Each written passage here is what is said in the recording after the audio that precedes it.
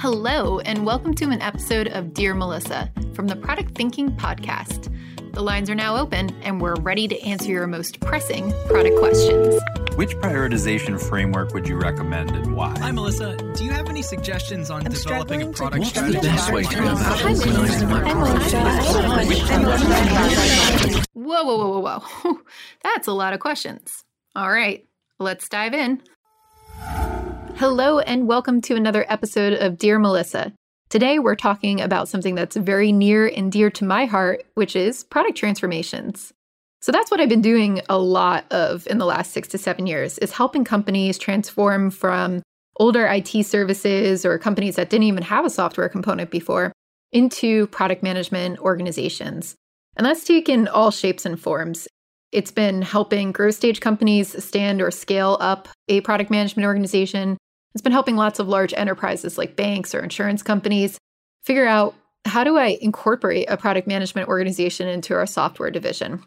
And when I first started out, it was a lot of people going through agile transformations and then getting a bunch of product owners and calling me and saying, hey, what do I do with all these people? What's their job? How do they prioritize? How can we train them? And I still do a lot of that. But what I'm very excited about now is that you see a lot of the industry shifting to not just training product owners to do basic Scrum, but also understanding that product management is a business function. It's not just primarily a tech function. It's also a business function. And there's still a lot of companies out there learning this. There's still a lot of companies grappling with it. I actually asked one of our guests that will come up in the future about what's a great company that does product management. And it's a hard question to answer because I think we're still learning a lot of this. So I'm excited to tackle these 3 questions on product transformations today and help you maybe approach some of the challenges that you're having there. So let's dive in. Our first question says, Dear Melissa, I'm about to join a new company where I'll be responsible for creating a new product function. It's a growing company within the online retail industry and operates in 180 countries, but still adopts a HIPPO-based culture where the founder and CEO and C-suite dictate outputs to be delivered in a feature-based roadmap. No OKRs, no product strategy. Sad face. What steps should I take during the first months to gain the CEO's trust and create a company culture that embraces an outcome-driven and product-led mindset? I will report to the CIO, who does understand the importance of a good product management team. All right, this is a great question. So, good news is you've got one C-suite leader who understands what you do and is on your side. So, great. That's fantastic. Downside, though, is you've got a founder CEO issue. Founder CEOs are awesome, but usually the product is their baby. And when you deal with a founder CEO rather than a professional CEO who came and took over the whole business and helped scale it, it's going to be a completely different animal. So I think the first thing you need to do is work on your relationships. Before you start doing anything, before you dive in and pull together your product strategy and get everything going, you need to understand where people are coming from. So here's my first advice. Go talk to the founder and CEO. Ask them, what are the goals for the product management organization? Do you understand what product management is? Don't be accusatory there, but just, ask them, try to get their understanding for what do you do? What is your role? How do they see you? And then ask them about their outcomes that they really want to see from this transition and from this building out of a product management team. What are their goals for the business too? Are they trying to grow it internationally? Are they trying to sell it? What's the outcome? Is this supposed to be sustainable? That will help a lot with your product strategy as well. So when you're in this situation where you are the only product person and you're building out that team, a lot of your job is going to be education. So you need to take a step back, figure out where is everybody in the organization and how do they understand what product management is. The next thing that you need to do is set an example for what good product management actually looks like. And this is where I see a lot of people fail in these situations. They spend all of their time educating, and while that's still important, that shouldn't be all of your time, because you also need to lead. You need to demonstrate what good product management looks like. So instead of waiting around for everybody to get together and talk about product strategy, how can you go out, do some of your homework, talk to a bunch of different people, get the lay of the land, and then start putting things together over the next few months to put them in front of the leaders and get their opinions on it? And you should approach this all very humbly, not like, hey, I just redid everything and created this product strategy, right? It's, hey, part of my job is to do product strategy. I went out, I talked to all of you, I've interviewed our customers, I've done some research on the market, I pulled together our goals that I learned from you, founder, CEO.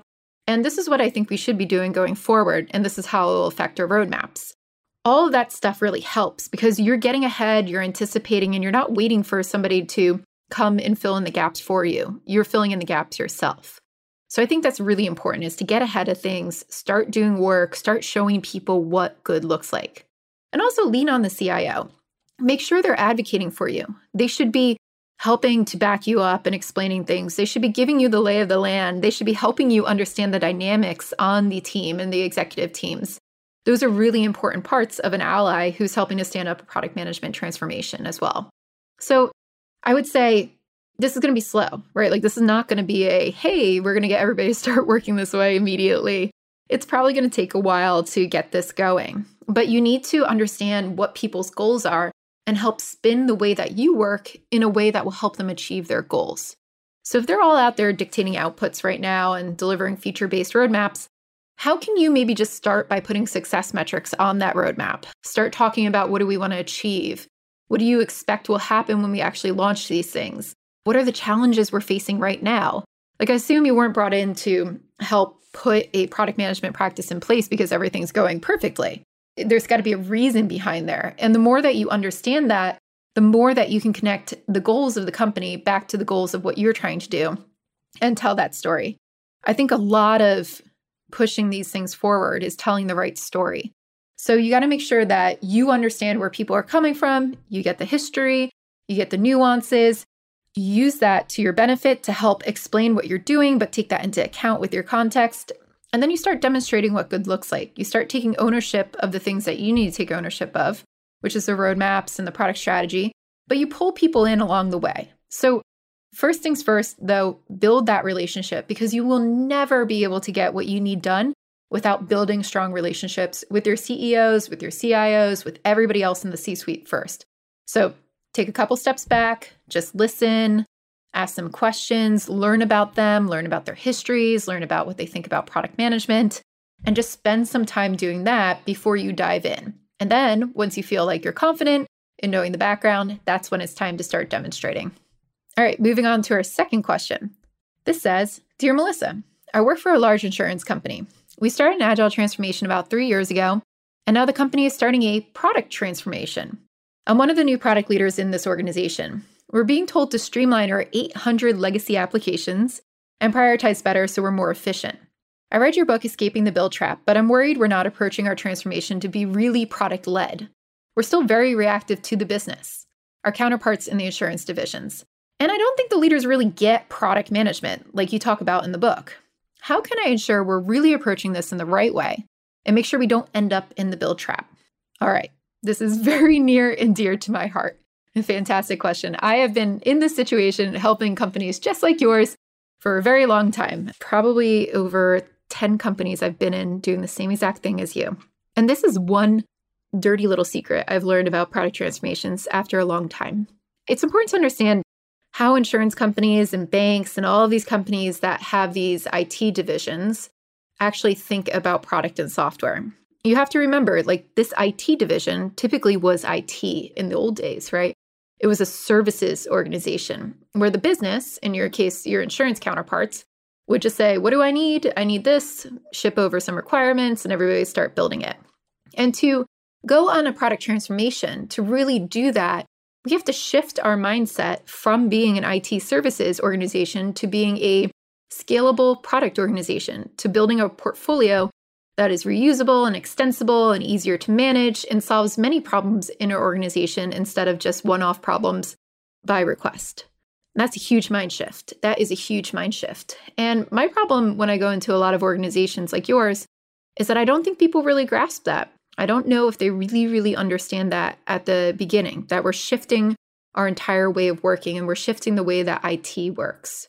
So here's the first thing that I ask when I go into a product transformation. I say, all right, if you were to do this transformation, how does it change your business? Not just your software area. How does it change your business? How do you make your internal customers, who I assume you're servicing, which is the insurance counterparts, how do you make them 10 times better than they are now? How do you make your end user customers 10 times better than they are now? And a lot of times when we approach product transformations, nobody asks that question because they don't see it as a business transformation. They see it as let's streamline our IT services. And if you do that, if you take that approach to just streamline and productize and make it a little bit more efficient on the back end, all you're doing is really cost savings. You're making your margins a little bit bigger. You're streamlining your back end. You're making it faster to go to market a little bit. But that's like a 5% change, right? Or, well, it could be a drastic margin difference, but like that's not really innovative. And you do hear this when you come out with the product transformations. Like when I talk to C-suite and I ask them, why are they doing agile transformation, digital transformation, whatever, they do mention innovation. They're like, I want to be innovative. I want to do all these things. And I'm like, cool. And then when you get into the tactics of what you're doing to do that transformation, setting up Scrum teams, productizing things, they're not really innovating on their business. They're just kind of streamlining their software organization. And all that's really going to lead to is marginal revenue enhancement and cost savings. If you really want to transform, right, digital transformation means changing up the way that you do business. It means seeing software as a strategic lever that can help you do things with your business that you've never done before. For example, if you're in the pharmaceutical industry, right, and you are trying to create better drugs, like how could you use software to help make your drugs, or the drug development process rather, so much better? Maybe you can slash costs. Maybe you can enhance the way that you do clinical trials faster. Maybe you can innovate on the way that you approach the trials and the way that you test things and the way that you get it out the door faster. It's not just about streamlining the current applications and introducing a couple new ones. It's about figuring out ways that you can harness technology like you've never done before. I think ING Bank is a great example of this. ING is still a bank today. It is not a software company. It is a bank. But they saw software as a strategic lever. So what they did is they created an open platform. They invited people to develop on it. They develop on it itself. And they've changed their entire strategy to revolve around that open platform. So the way that they further their business is through software, right? They took a whole new approach to the way that they do business. And they opened up so many possibilities for them to be a different bank than other people. And to me, that's what transformations are about. That's what a product transformation is about. That's what digital transformation is about. It's about being different than you were before. If you're going to just keep everything the same, just streamline your software a little bit, that's an okay goal as long as you say, this is what we're getting into, and you don't expect a ton to come out of it, right? You don't expect to be the most innovative company in the world. But if you are facing disruption, you're worried about these startups coming out, you want to be more innovative, you want to figure out how to really further your business, you've got to create disruptive technology. And in order to do that, you have to think about your transformation in a completely different way. And you have to align your goals towards that. So that's a long-winded answer for saying, first, can you figure out what the goals are for this transformation? Then you'll really see if your product leaders get it. Because product management is not just about prioritizing and creating roadmaps. It's about connecting your business back to your software and figuring out what levers we can pull to make our business better. That's the whole point of our role. And too often we're just seen as people who prioritize backlogs or prioritize requests coming in. And that gives us no agency around product strategy or around business decisions. So we need to get out of that mindset. And if we can start to talk about 10X is such a cliche thing, but I like it because when you throw out that to business leaders, and I've done this before, right? When you throw out, hey, how do we 10X like our internal customers? How do we 10X our customers at the end of the day, the end users? It changes people's perception because they're not just thinking about marginal increases. They start to think about a vision of where product can be a strategic lever. So I would throw that out and see if everybody's on the same page there. So that's the first part, right? Figure out what kind of transfer. Are we really doing a transformation or are we just streamlining? And if you're just streamlining, you're going to have much smaller goals. You are going to focus on cost savings. You're going to hopefully create a product portfolio that is scalable and reusable and extensible. But you're probably just going to be prioritizing stuff coming in. You'll do a little bit of, new stuff on your product strategy, but it won't be drastically different there. And if you are, though, trying to change up your business, that's where you get to create an interesting product strategy that's got Horizon 1, Horizon 2, and Horizon 3 type ideas. You are balancing them. You are trying to figure out how do we evolve and disrupt our own business so that we don't get disrupted by other people. So to me, if you want to really go through a transformation, that's what we should be talking about. So that's what I would say is like, first, figure out where people are coming from. Then you'll know how to react appropriately towards it. And you can figure out, are we just trying to make things marginally better, or are we really transforming? Did you know I have a course for product managers that you could take? It's called Product Institute. Over the past 7 years, I've been working with individuals, teams, and companies to upskill their product chops through my fully online school. We have an ever-growing list of courses to help you work through your current product dilemma. Visit productinstitute.com and learn to think like a great product manager. Use code THINKING to save $200 at checkout on our premier course, Product Management Foundations. All right, our last question. Dear Melissa, if a company doesn't have a great product culture yet, how long does it take a strong product manager, junior to intermediate level, to make some positive impact based on your experience?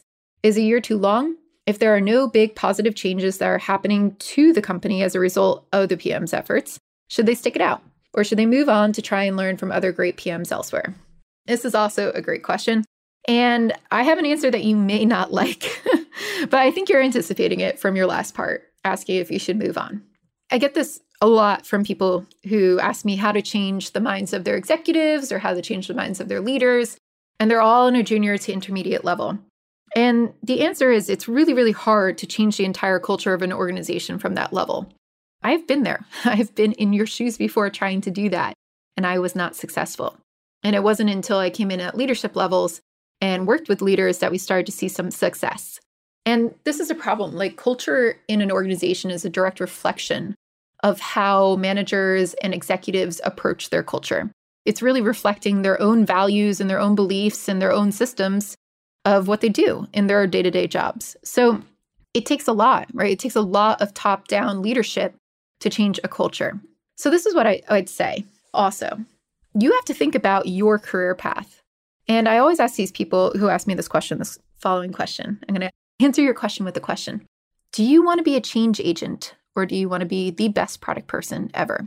If you want to be a change agent, I'd say stick it out and try to figure out how you can influence people, how you can get people to start working in a good product management manner.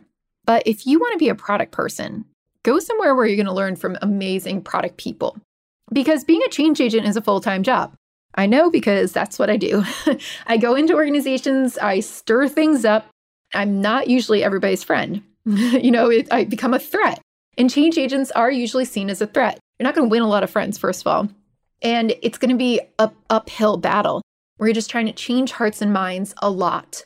And that is your job, right? As a change agent, you're just pushing and pushing and pushing and trying to get people to move in a new direction. That's in the long haul, right? These transformations that I'm a part of, 5 to 7 years usually. 5 to 7 years, that's a long time.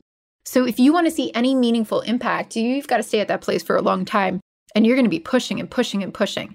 And the other question is your company actually receptive to that pushing? And if they're not, you're not going to make any headway whatsoever. I do not go into organizations that do not have executive buy-in for this way of working and that don't understand, what they're going to get. And it's because I have been in them. I have taken that job before, and it does not work. You cannot change the organization. I have come in, I've spent years, I've spent months at these places, and nothing changes because you don't have buy-in. You don't have a full understanding. And that's why when I look for places where I'm going to be successful in the transformation, I make sure I'm working with the C-suite. I make sure that they know they have to lead the way and demonstrate a good culture, and they have to be completely bought in, 100% ready to do the work. And if you don't have that, it's really hard to implement change. Now, that doesn't mean that you can't change parts of your organization. I've seen many teams demonstrate successful experiments and laying good product strategy, and the people around them are like, wow, that's awesome. Like, we should be working that way. And I've seen it catch on like that, right? Where it's a ripple effect. Teams start experimenting, they start learning. It's like, wow, that team's really got it. That's cool. But I've never seen it change an entire organization. I've never seen it do it top to bottom. So ask yourself that. Do I want to be the best product person in the world, or do I want to be a change agent? Now, if you want to be the best product person in the world, Go find an amazing chief product officer to learn from. Go work with amazing product people. That's how you're going to learn. Surround yourself with people who are smarter than you, people who are pushing boundaries, companies that are being innovative, or even teams that are being innovative, right? It doesn't have to be an entire company that's innovative, but if you find somebody to learn from who is just a kick-ass product person, you are going to go very, very far in your career. That's what I firmly believe. I think you learn from great people, you absorb that, you become great yourself. So that's what I would say. So you have to make a choice here. Do you want to be a change agent or do you want to be a product person? If you want to be a change agent, welcome. It is a hard job. I find it personally rewarding because I just like seeing teams get better. And I also hate this question, honestly. Like, I don't want people to have to keep asking me this. Like, I want to create a world somewhere where we're all like, oh no, we're just doing great product management. I can find an organization where I can do it really well because we are all doing it really well. So it's not that I hate your question. I hate that we have to ask this question. And that's why I took the change agent path, but it is not easy. So I think if you want to be a great product person, we need great product people. So that is a noble path. Don't feel like you have to be a change agent. If you want to be a great product person, though, find a company that is going to really support that. I tell a lot of CEOs they don't deserve great product people because they're not willing to support that. And that's the harsh fact. A lot of these companies are going to lose some amazing product people because they're not willing to support them. But it's okay because there are a lot of great product leaders out there who would be happy to have you. So make that choice for yourself. Figure out, do I want to be a change agent or do I want to be a product person? And then the path is yours. All right. Thank you so much for your questions. This was a fun week. I like talking about product transformations. It's a passionate topic of mine. I've seen some really good ones. I've seen some ones that are struggling. And know that if you're in a product transformation, it's a long haul. Like I just said, 5 to 7 years. This is not going to be we transform overnight. But if you do need help with your product transformations, we do have a lot of resources on our blog at productslabs.com. We also have an online school called Product Institute. Product Institute is for a lot of product managers who are learning how to be great product managers. So it's an all online training. And then if you're a chief product officer trying to learn how to do your job, you can check out cpoaccelerator.com. So tune in next week. We're going to have a lot more product leaders talking about their product transformations, how they think about product strategy coming up. And I'm excited to dive in more with you.